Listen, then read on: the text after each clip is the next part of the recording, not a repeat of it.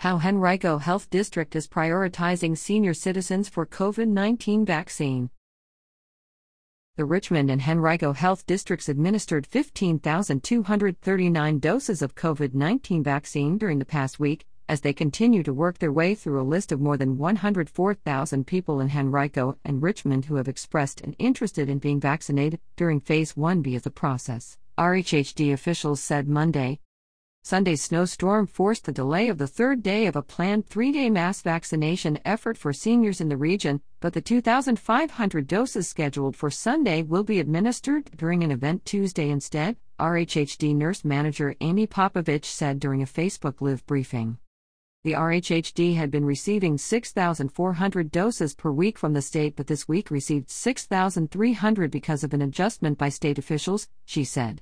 All states will begin receiving about 16% more doses next week from the federal government, which likely will result in at least several hundred more doses for the RHHD, though Popovich said local officials aren't yet sure.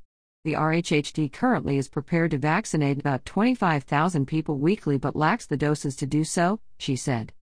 Officials are working Monday to fill the remaining 1,500 or so spots for Tuesday's vaccination for seniors, Popovich said. Additional events are planned later this week, as well. The doses administered last week included the 6,400 provided by the state last week to the RHHD. Thousands of other doses provided by the state to nearby health districts but administered by RHHD to residents of those localities at regional events. Other doses provided by local health systems. Henrico County continues to be second statewide in the total number of residents who have received at least one vaccine dose, just more than 36,000, including more than 5,000 who are now fully vaccinated, according to the Virginia Department of Health. The RHHD is allocating half of its weekly allotment of doses to senior citizens 65 and older, 40% to frontline workers such as public safety and education employees, and 10% to residents and staff members of congregate living facilities, such as shelters and jails. Within the senior category, officials are using three main factors to prioritize those who have completed interest forms at http://vax.rchd.com. RHHD Health Equity Director Jackie Lawrence said, age first, race second, and sign-up date third. That's because the oldest citizens are the ones who tend to be most negatively impacted by the virus, followed by Blacks and Hispanics, she said. A group of RHHD employees, including a leadership team and Lawrence and her equity team, are responsible for determining who is eligible to be vaccinated each week, Popovich said.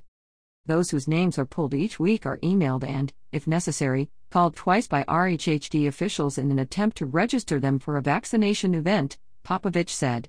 But if those 3 attempts don't work, the callers will move on to others, she said. But if you missed a phone call or missed an email and didn't get it in time, you are not removed from the list, we will reach out to you again, Popovich said. Many people have expressed a desire to know that their completed interest forms actually were received. The only currently confirmation, Popovich said, is a screen that says thank you and provides more COVID-19 information, but officials are working to improve upon that. We are looking into systems that could send out automatic receipts and email updates, Popovich said. We've had to build these registration and communication systems from scratch at the local level.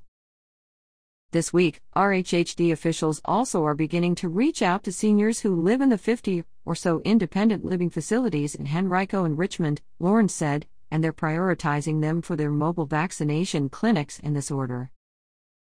Those who live in government housing. Those who are served by Medicare. Those who have private insurance.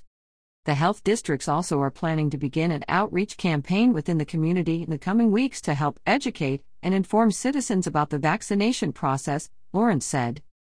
Officials also are working diligently to record race and ethnicity data from more of those people who are vaccinated, Popovich and Lawrence said. Screeners at vaccination events are charged with reviewing registration and screening information and ensuring, as best as they're able, that those who receive shots have completed their full demographic profiles, Popovich said. To date, Virginia has administered 718,823 doses of COVID-19 vaccine, but has recorded race and ethnicity data for only 60% of those, and 72.5% of those who have completed it are white, while just 10.7% were Black, and only 6.2% were Latino, according to the state's data.